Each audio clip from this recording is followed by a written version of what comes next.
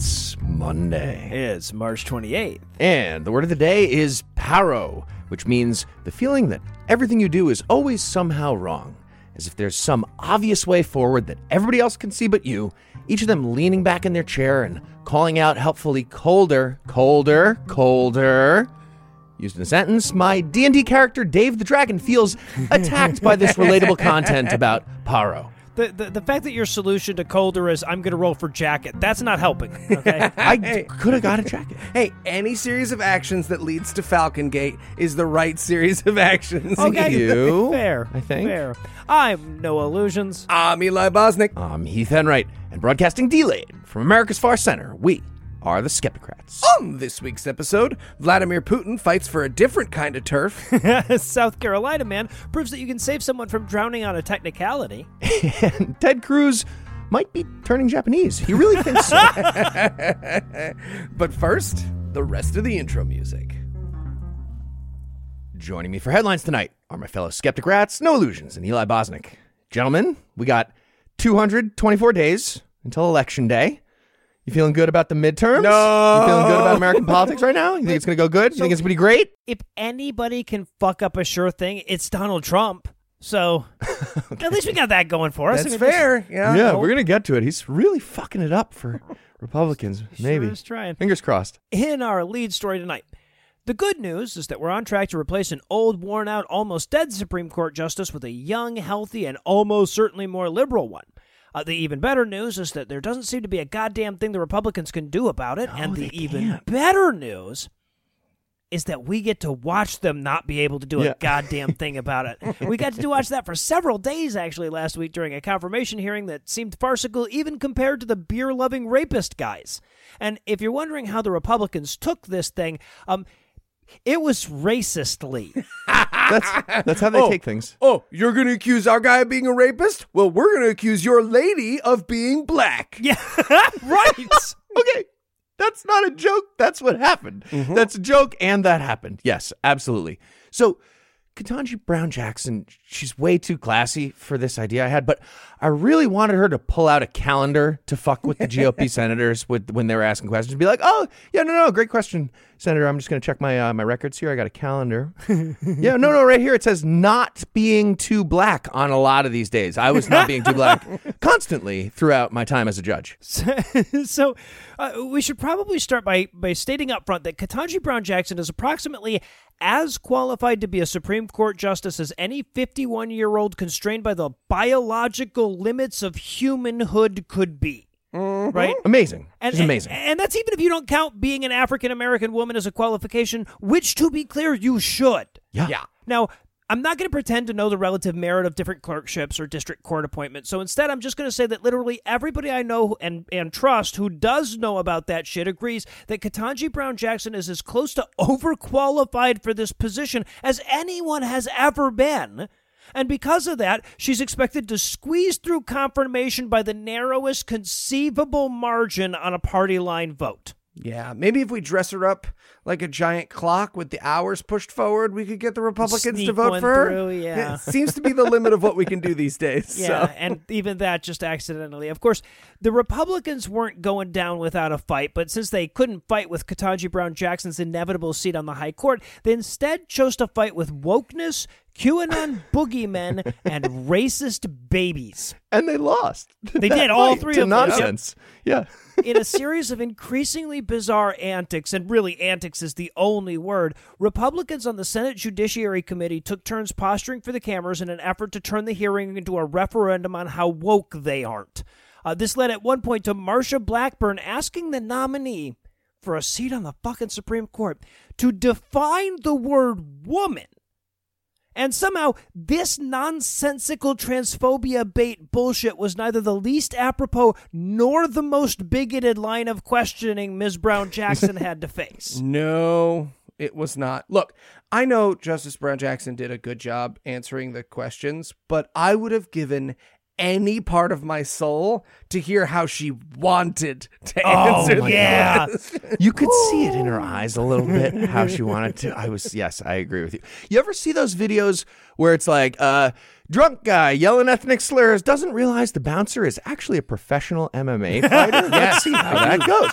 And the drunk guy eventually goes for the punch, and it goes so goddamn badly. It was like that, but Ketanji Brown Jackson was using extremely tactful words instead of one-punch knockouts. But yes, she wanted so badly to do those one-punch knockouts that she could have done if she felt like it. Yeah, no, it's more like drunk guy yelling ethnic slurs doesn't realize woman is way the fuck smarter than him. Yeah. Well, almost exactly what you said, yes. Yeah. Now, if you have relatives like my in-laws or live in a town like mine, the big buzz coming out of the 4-day insult to both advice and consent was the QAnon connection. In a series of Alex Jonesian distortions, Senator Josh Hawley used his time to reinforce the misleading claims he'd been making that Brown Jackson has a pattern of leniency for child pornographers. The White House rightly dubbed this line of questioning a, quote, embarrassing QAnon signaling smear. That's nice of them. It could have just been like, what? That could have been the statement from the White House.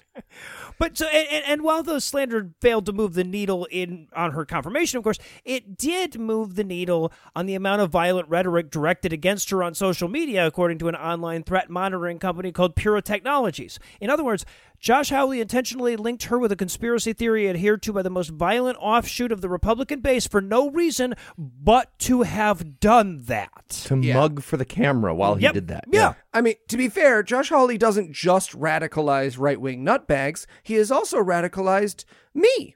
You should hear all the stuff that gets beat these days, folks. I'm telling you. No, you should. Like, legally speaking, you should not hear any of this. You shan't hear it, but you should. Okay, so, but when it comes to senatorial jackassery, nobody out-jackasses the junior senator from the Koopa Kingdom, Ted Cruz, whose line of questioning included asking Ms. Brown Jackson at one point if he could turn into an Asian.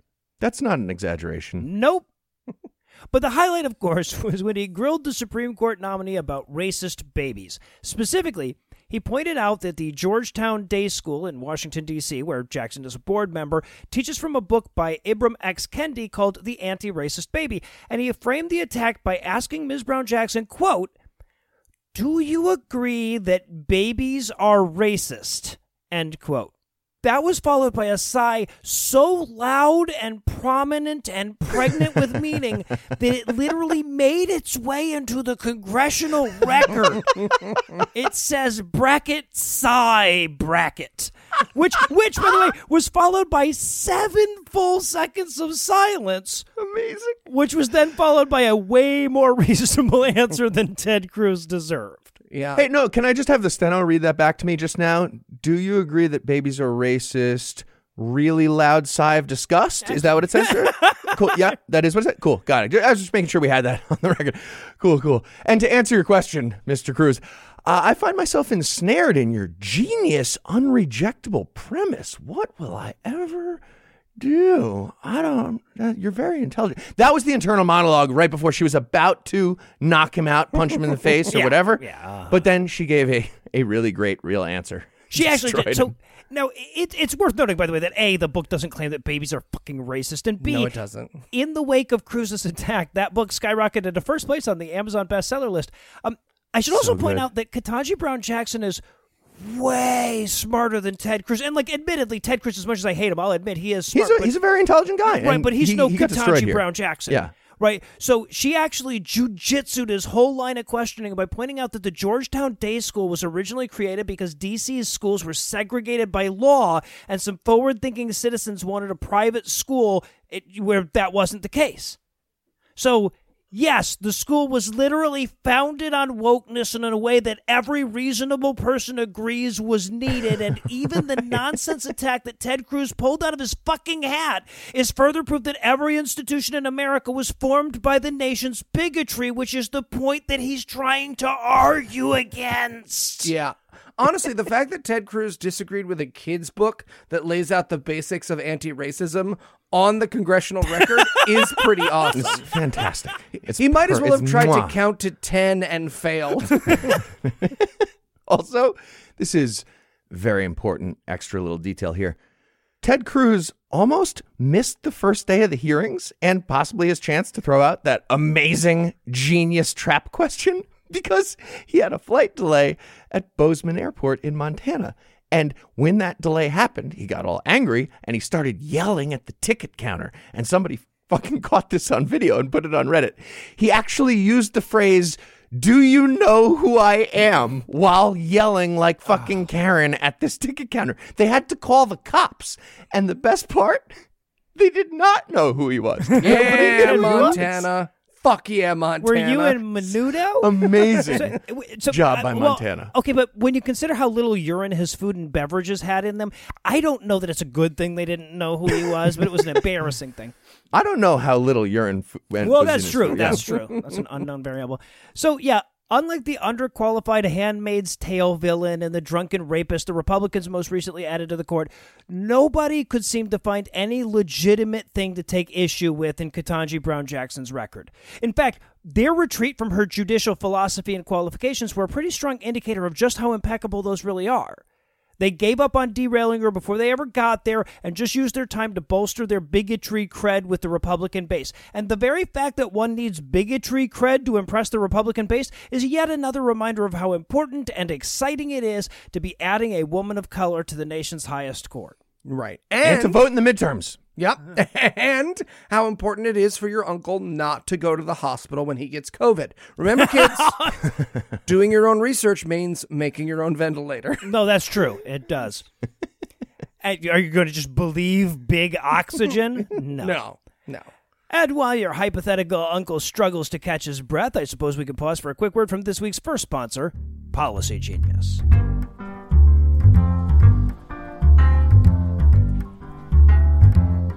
Vroomy, vroom, vroom. See, I'm worried about Vroomy. That seems like it could be a problem. Oh, okay. How about this? Chicock dog. Definitely not there yet. No. Hey, guys. What are you doing? So my home and auto insurance are up for renewal. So I'm having Eli pretend to be my home and my car so I can get the best rate. Oh, okay. So the last sound was a door opening? A door opening, yes. Keith, if you want to get the best rates on home and auto insurance, why don't you just try Policy Genius? What's Policy Genius? Policy Genius is your one-stop shop to find and buy the insurance you need. Well, how does that work? Click the link in the description or head to PolicyGenius.com and answer a few questions. Policy Genius will show you price estimates for policies that fit your search and help you understand your options. The Policy Genius team can look for ways that you can save money, and if they find a better rate than what you're paying now, they'll switch you over for free. Customers who bundled their home and auto policies with Policy Genius saved an average of $1,250 per year over what they were paying. Wow, that's a lot of moolah. It sure is. Plus, the Policy Genius team works for you, not the insurance companies. You can trust them to offer unbiased help and advocate for you at every step until you're covered. All right, no, I'm sold. Where do I sign up? Head to PolicyGenius.com to get your free home and auto insurance quotes and see how much you could save. All right, Eli, I guess I don't need you to be in my house anymore. Probably for the best. The basement has some leaks, if you catch my drift. Just go to a doctor, dude. Horrible. No.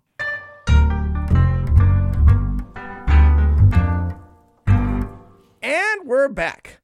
Next up in headlines in Comrade Culture News. Ben Shapiro and your racist uncle who we hope dies of COVID have a new ally in the war against cancel culture this week. Psychopathic tyrant Vladimir Putin. Oh! And you know what they say? If you're on the same side of history as Vladimir Putin, it's probably a coincidence and you're nailing it. You're nailing it. Yeah, right. They do say that. Although I think my shirtless pic on a horse would have crushed it on Tinder. I You were agree. being an asshole about it. I think that would have been great. I agree. And the fact that he and I use the same table straps and giant laser to slowly bifurcate our enemies is probably just like we both have an eye for value kind of a thing. I don't Exactly. Quality. Yeah. Speaking from the weird nuclear bunker he's still pretending is an office building. Nobody the be best. within 300 yards of me, though. Why? Bunker Boy 2. I fucking love it. You have like spies destroying democracy all over the world and no one can put up a reasonable looking wall for you, Mike? Get a green screen, man. You can put anything you want. You could be on a beach. I am not a cat. I am here. I am not a cat. Yeah. So while speaking from that particular Zoom screen, the first example of cancel culture gone wild that Putin used was beloved children's author who literally just had to shut the fuck up and spend her $1 billion, J.K. Rowling. Rowling has come under fire the last few years for being a giant transphobe, which is surprising since the scientific training she received as a coffee shop waitress who had a truckload of money backed into her open mouth covered genetics and gender studies extensively. Gender studies too. Yeah, right. No, she got both. It was right after she shadowed the person. She then did 4-year programs in both. Yeah. So Vladdy Baby said that Western elites had, quote, canceled the author J.K. Rowling because she, quote, did not please fans of so-called gender freedoms, end quote. Well, to be fair, she'd been practicing not pleasing fans since at least 2016. She's gotten good at it. Yeah, she sure has. But don't worry, Putin didn't manage to hold on to the definition of a word cancel for long, because he then added that Japan, quote, cynically decided to cancel the fact that the United States dropped nuclear bombs on Hiroshima and Nagasaki at the end of World War II. What? I wonder who's getting credit for that. Yeah, now. so what the fuck point are you making, Vlad? Are you still pissed at the Mongolians? Is that what this is about? Also, cynically decided to cancel? Yeah. Well, how does the word cynically apply there also? Very strange quote. But of course, all this was leading up to what every conversation about cancel culture ever has been or ever will be. That the worst canceling was happening to the person bitching about it. Yep. That's right. America is trying to cancel Russia just because they bombed one little maternity ward. Yeah, no. Putin is not going to be welcome to perform at the Comedy Cellar for at least a few weeks. He is canceled. Yeah, is his point that it's gotten to where real war is almost as bad as culture war? But do you know who else canceled people? That's right, the Nazis. The Nazis, yeah. Mm-hmm. Quote from Vladimir Putin, quote, the names of Tchaikovsky, Shostakovich, and Rachmaninoff are being removed from the playbills. Citation needed. Russian writers and their books are being banned. The last time such a mass campaign to destroy objectionable literature was carried out was by the Nazis in Germany almost 90 years ago, end quote. One last thing about this story. Shortly after this speech aired, Russian TV followed it up with a clip of none other than Fox News' own Tucker Carlson, saying on his show, quote, we have a constitutional right to a free press, but we don't have it. And that is not Russian propaganda, end quote, on actual Russian state TV. You know who's definitely not Russian propaganda? People who say, I'm not Russian propaganda. During their Russian propaganda. It's not suspect at all. Wow. Next up in headlines, we have some very important news about the Thomas family, specifically Ginny Thomas, the conservative activist, and her husband Clarence Thomas, the Supreme Court Justice. So first and most importantly, Clarence Thomas did not die of COVID. Oh. He did not die of COVID. He didn't die of any of the stuff on my vision board. I had a bunch of scenarios. He was hospitalized last week. He didn't die. Trigger warning. Yeah, well, we had fireworks. We had a marching band with a drum line. We had a fucking crepe station. It's a big letdown. It's a very big letdown. But as a small consolation, we got to learn about a series of text messages between Ginny Thomas and Donald Trump's chief of staff, Mark Meadows, that happened right after Biden won in 2020. They mostly talked about overturning the results of a Democratic presidential election. Mm-hmm. So, sedition. Also, just for the record, Francois' crepes were delicious. We were just hoping we could have had them in celebration rather than mourning. Guys, I keep telling you, if he dies of COVID, that would mean he can't be eaten alive by a vat of hungry slugs. So this is not all bad news, right? Sure, fair. okay. Yeah. Silver lining, good. So if you had a different name in your head for Trump's chief of staff, that's because he had 4 of them in 4 years. Mark Meadows was the latest one. Or you could even argue that he had 0 of them, but yeah. And following the 2020 election, Mark Meadows, he was definitely in contact with a bunch of crazy people trying to stage a very literal coup. So he got subpoenaed by the House Select Committee investigating the January 6th attack, and he turned over 2,320 text messages. And then right after giving up all that information, Mark Meadows stopped cooperating then. And that's nothing. You already helped our team. You helped the other team. It's done. He's the Fredo Corleone of the Republican Party at this point. And that makes Ginny Thomas the person who asked Fredo Corleone to save the country. So the first text out of the 29 between the two of them was on November 10th, 2020, and it said, "Help this great president stand firm, Mark!" 3 exclamations. The majority knows Biden and the left is attempting the greatest heist capitalized of our history. Capitalized. Yeah, Honestly, history and heist. You know who else capitalizes nouns? Nazis. Exactly. Honestly, the most terrifying revelations of the January 6th Commission have been that these people really are that stupid. Right? Like, I guess I just always suspected that they were villains playing to the crowd, but nope.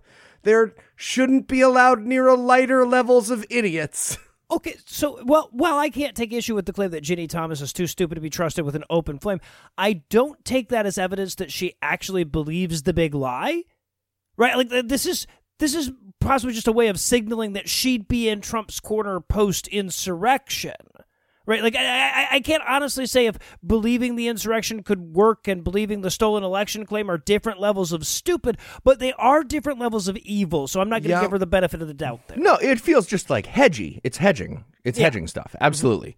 So the attempted sedition, that's normally terrifying, but this particular attempt at sedition by Ginny Thomas was so inept and panicky and sad that it was more entertainment than anything else, for me anyway. For example, she was certain that the perfect person to lead the charge was Sidney Powell. She highly recommended Sidney Powell to Mark Meadows. And apparently Meadows and Trump got on board with that. And, Sidney Powell did what Sidney Powell did. Yep. And from there, it devolved into sending links from your fucking friend who thinks the Fed is a Ponzi scheme. That's pretty much what Ginny Thomas did after this. She sent a YouTube video called Trump Sting with CIA Director Steve Pieczenik, the biggest election story in history, QFS blockchain. That was the title of the video. Yep. Yeah. So stupid. This is about how Trump had ingeniously watermarked a bunch of mail-in ballots to track the fraud that he knew was going to happen. What? He did not. It's none of that. None of that title I just said is true. Nothing, not one word of it. I mean, to be fair, if Clarence wanted to marry someone who wasn't going to intellectually dwarf him, Ginny was his option.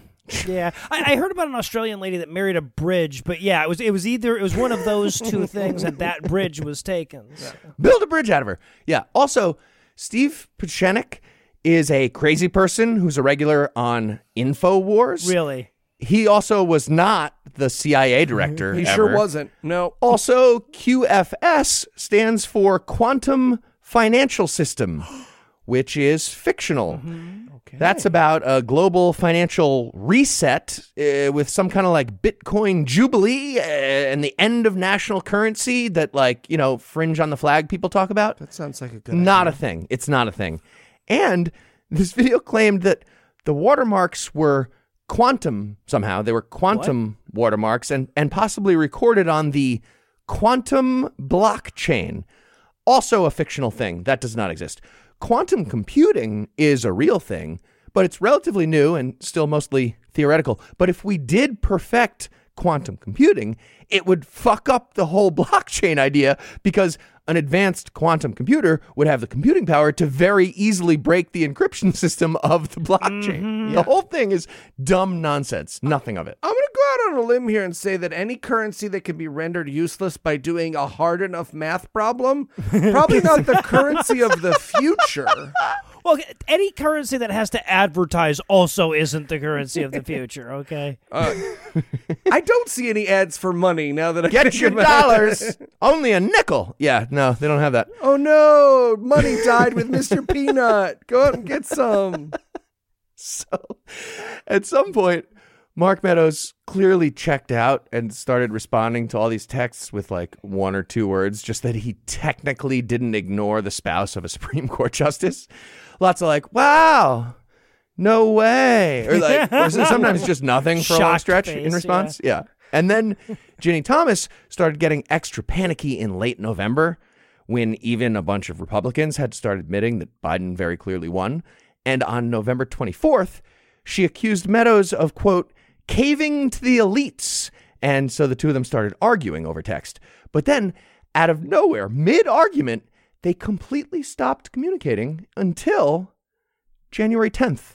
Weird. The House committee got nothing between Thomas and Meadows during that crazy weird gap. It seemed like they were right in the middle of a fight, but then they said nothing until a few days after the insurrection. No, I get it, Heath. Last conversation was a fight, so you're just waiting for the other person to restart it. About treason. It's the worst. Yeah. You know how it is. It's an awkward moment. Yeah. Who goes first, right? It's a tough one. And just a quick little tangent before we wrap it up.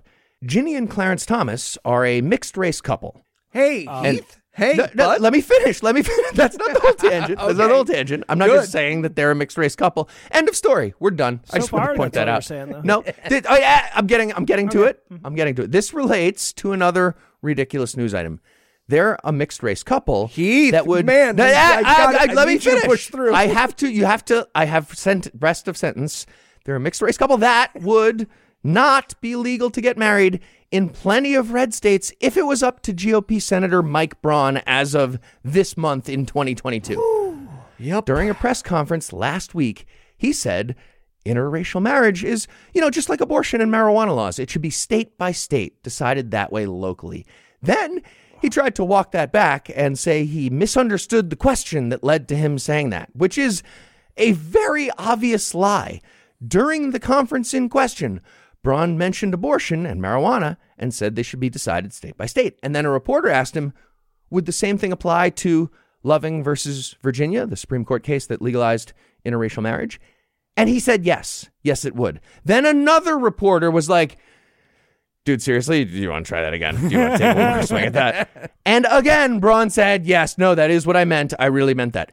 He thinks the decision about Ginny being fucking blood traitor is a federalism thing. And the same goes for other prominent fans of states' rights, like, for example, Clarence Thomas Thomas of the Federalist Society. So, I don't know, maybe they missed a tumor at the hospital. Right. Maybe he's got a really big fucking tumor in his face. I don't know. Or maybe they missed a vat of slugs. Fingers crossed, Noah. Fingers crossed.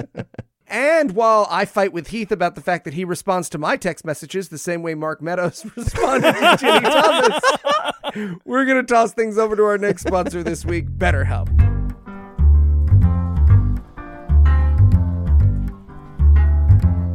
This podcast is sponsored by BetterHelp Online Therapy. And then I woke up and my bed was covered in mushrooms. Yeah, that sounds really tough, man. It was very tough. It was tough. It was terrifying. Hey, guys, what are you doing? Oh, hey, Noah. Heath was just telling me about the Wool Dasher, the mascot that he has an issue with. Again? Thank you. Yeah, I mean, I want to be a good friend, but it feels like every conversation we have these days is about the WDM, you know? Okay, did I tell you about the time I woke up in the body of a Victorian little girl? I was her. Yes, man, you told us. I had to solve my own murder. I know. You know, Eli, it's all well and good to want to be a supportive friend, but if you've got someone in your life who's using you to work through serious pain, you should really recommend them to a licensed professional therapist. I know, but, you know, therapists don't grow on trees. Okay, you know who did grow on a tree? The Wool Dasher. WDM. Yes. Well, WDM. Eli, why don't you just try BetterHelp? What's BetterHelp? BetterHelp is online therapy that offers video, phone, and even live chat sessions with your therapist, so you don't have to see anyone on camera if you don't want to. Wait, chat sessions? So instead of texting me, they could be texting a licensed professional therapist? That's right. It's much more affordable than in-person therapy, and you can be matched with a therapist in under 48 hours. Plus, this podcast is sponsored by BetterHelp, and listeners get 10% off on their first month at betterhelp.com/Skepticrat. That's BetterHelp.com/Skepticrat. All right, Noah. I'll give it a try. He turned a horse into a lady, and I fell in love with her. You told us, man. You told us. She's wonderful.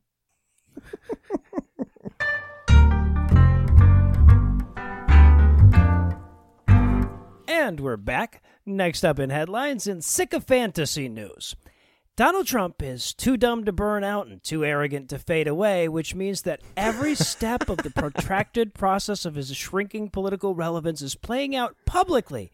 And it's fucking glorious. I'm not going to say it makes the Trump administration worth it, because It isn't an end to bigotry, a cure for cancer, and a blowjob fountain, but it has been really fucking fun to watch him make increasingly empty threats without any seeming awareness of how empty they are. And nowhere is that more visible than the dwindling poll numbers of the various politicians he's recruited to run against his, disloyal Republicans who refuse to overturn democracy or pointed out that armed deadly insurrections are bad no matter how hopeless they are. Yeah, he's the political equivalent of your drug dealer calling your pickup a party and inviting the guy who hangs out in front of 7-Eleven all day. But yeah, that social media thing is going good, right? Right, Donald? Truth Social? Making friends like MySpace Tom over there, right? You got a requirement when you sign up. You got 1 million friends. Oh, that's awesome. As you guys not know, quite 1 million, but some, right? But yeah, as you guys know, I originally planned on doing a follow-up on the Truth Social thing for this week's story. I was going to sign up and do an investigative report. Were you able to do that? You can only get it on iPhone. It's still not available on Android. Haven't quite figured out the other phones. There's no web version. The Clandroid Freedom phone doesn't have it? You can't get it on Clandroid, no. So Trump's pettiness was thrust into the spotlight on Wednesday when he pulled his endorsement from Alabama Republican Senate hopeful Mo Brooks, who made the mistake of urging his supporters to look forward rather than endlessly relitigating the 2020 election, and also highlighted how useless a Trump endorsement had become by dropping from a double-digit lead to third place in the primary polls. But, of course, in an effort to avoid admitting that the real reason was because I'm making me look bad, Trump accused Brooks of being woke. And by woke, he means telling people to put the 2020 election behind them. Sorry, he called Mo Brooks too woke? Yes. Mm-hmm. Mo Brooks, who, for example, voted against making Juneteenth a holiday. That's One the of guy. 14 congressmen who voted against that. He is too woke. Yep. Yeah. Hey, that guy. Donnie, heads up. Nobody named Mo is too woke. Not a single... Not a single one, bud.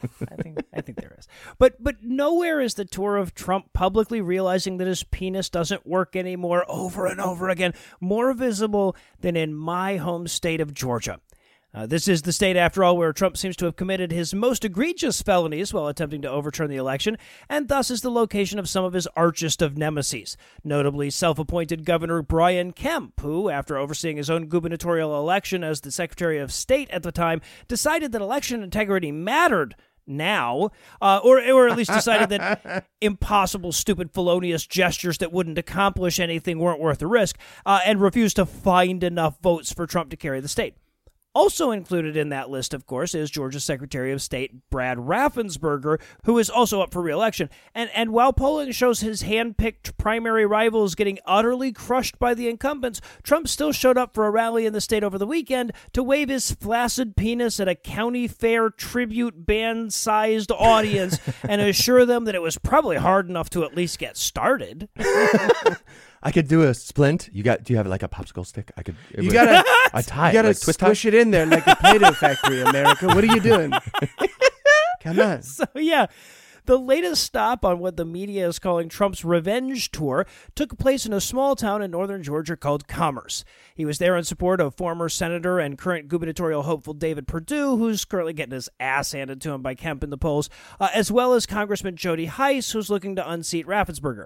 Both candidates are trailing in polls by double digits 2 months from the primary, so after reporters at the scene marveled on Twitter about how small and sedate the crowd was, Trump came and threatened to take all his voters and go home, predicting that if Kemp and Raffensperger win the primaries, Trump supporters will boycott the election. Yes, baby. No, don't do that. Yes. Pretty good news, especially when you consider that Stacey Abrams came within 1.5% of beating Kemp last time, and that time he was cheating.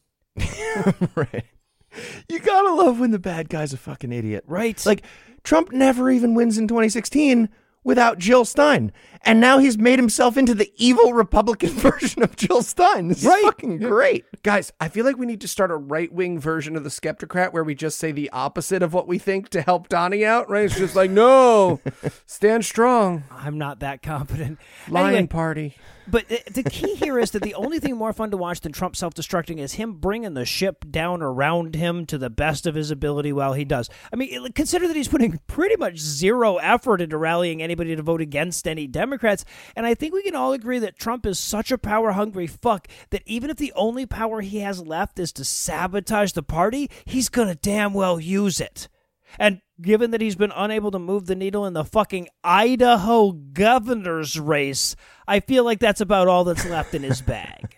And in lifesaver news, our next story is about someone getting shot. But before you tense your shoulders in terror, it's a white guy getting shot by another white guy, and deserving it. So sit back and relax as I spin you the yarn of 29-year-old Nathan Drew Morgan, who was shot to death because he wouldn't stop trying to murder the 74-year-old man and his wife who were actively rescuing him from drowning. This story's amazing. He died of acute libertarianism. It's good times. You gotta love that. Oh, God, when are we going to do something to address this white-on-white violence? Finally, someone brave enough to say it. So, according to Morgan's female companion on the water, who was not dating him because her mom might see the article, she and Morgan were supposed to spend the day jet skiing. But he arrived to their meeting visibly drunk and high, forcing her to drive the rest of the way to the water. Once there, he became abusive mid-jet ski, and both toppled into the water and lost control of their jet ski. Oh, I'm feeling better and better about laughing at this man's death. Eli, thanks for these details. Yep. I was absolutely. already feeling pretty great, but yes, even better. Luckily for them, 74-year-old John Dotson and his wife were nearby on their pontoon boat, and seeing that two people were in trouble, hauled them both aboard.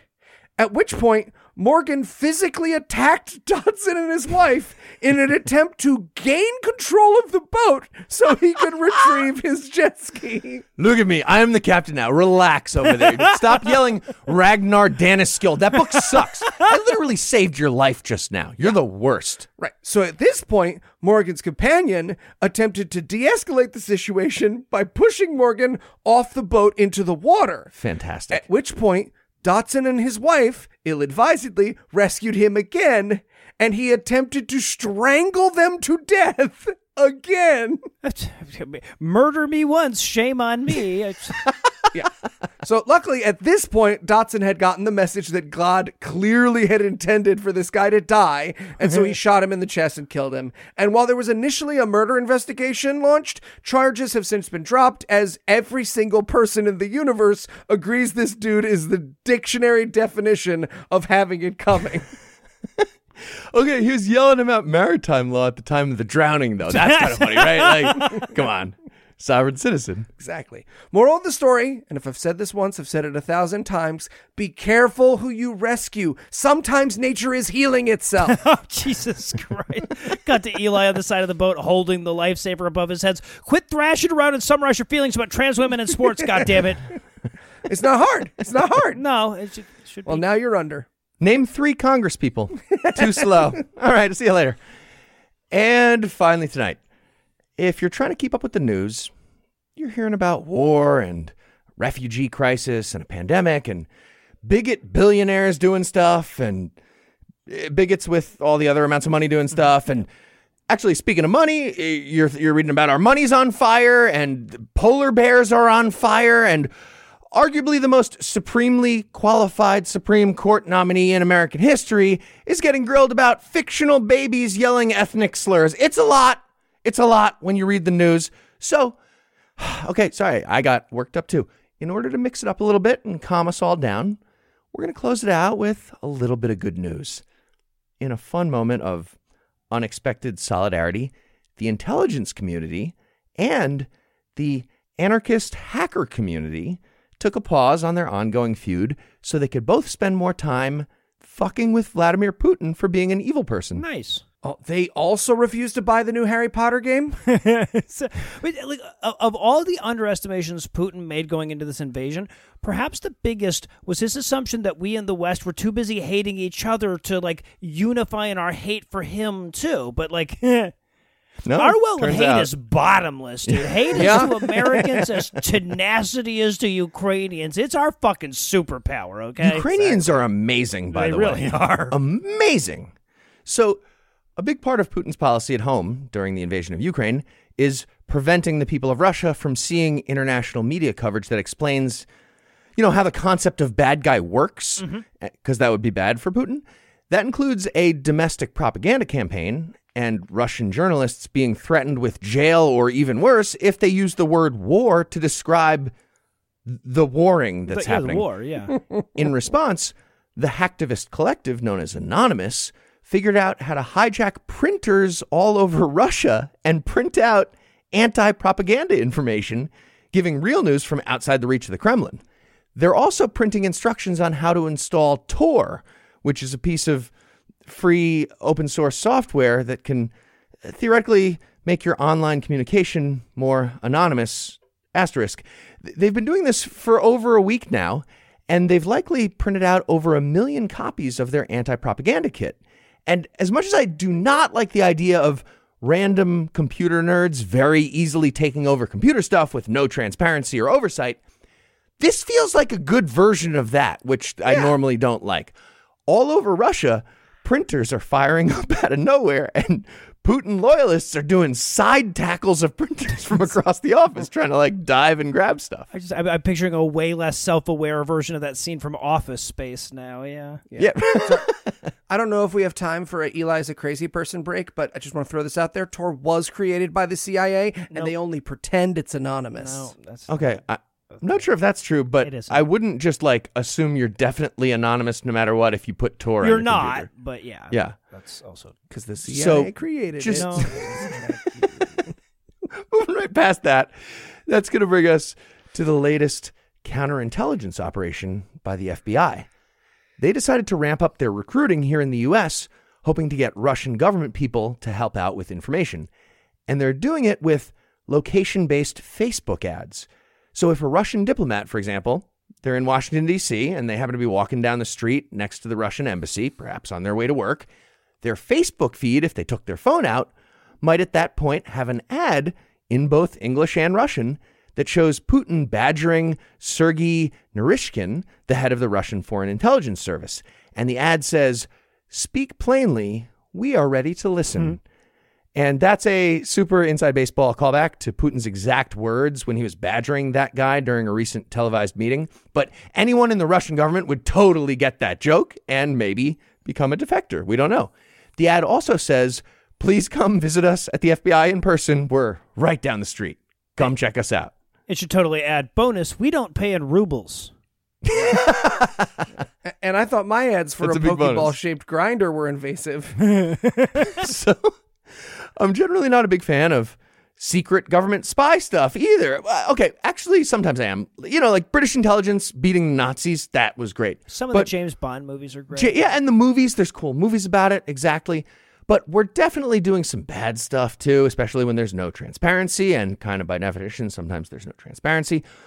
But for this operation with the Facebook ads, it's completely not secret. It's actually the exact opposite, and that's part of the point. It might get some Russian embassy people to help the FBI, but even if that never happens, the Russian counterintelligence team is going crazy trying to prevent this ad thing from working. And they were already going crazy dealing with a bunch of extra work because of, the war that they're doing. So now every single time a Russian diplomat wants to get a Starbucks near an FBI field office in Washington, D.C., there's a series of 19 spies and spies, mm-hmm. all walking down the street with newspapers in a weird line, diving behind bushes and stuff. So that's fun, right? Good distraction either way. We're fucking with Russian counterintelligence. I like it. Comrade, I worry about your time on social media. Perhaps try TikTok. Our Chinese friends run that one. So now all we need is for the FBI or Anonymous to somehow fuck with the lead guy's assignment so that he thinks he's tailing the rear guy. That'll do it, yeah. Right? They're supposed to just walk around the block until they all starve to death. It'll be awesome. That's true. And on that note, we're going to close it out. Thanks to No Illusions. Thanks to Eli Bosnick. And thanks to all the listeners who liked us on Facebook, followed us on Twitter, and sent us feedback on the other various internets. Please keep doing that. Please keep listening, and please keep telling your friends.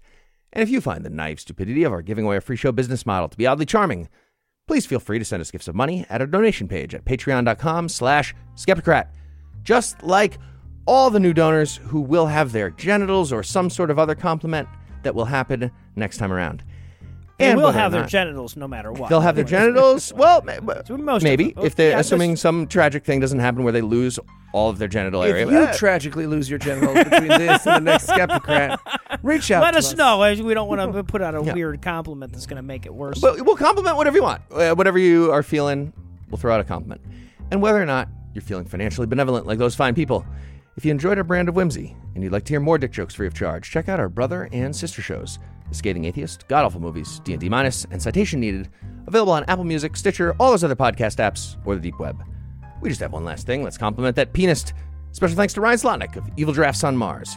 He's the creator of the virtuosic musical stylings you heard today, which were used with permission. You should definitely check him out using the links we'll provide or by Googling the only band called Evil Drafts on Mars. Until next time, catchphrase sign off.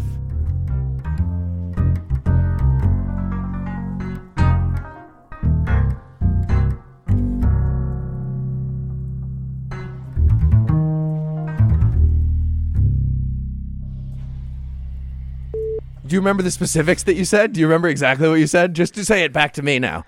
What's happening? What's happening in this bit? Heath, what's happening in this bit? I'm going to beep it. Or I'm just so lost.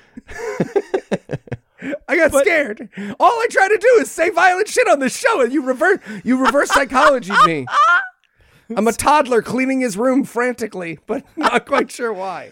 The preceding podcast is a production of Puzzle and a Thunderstorm LLC, copyright 2022, all rights reserved.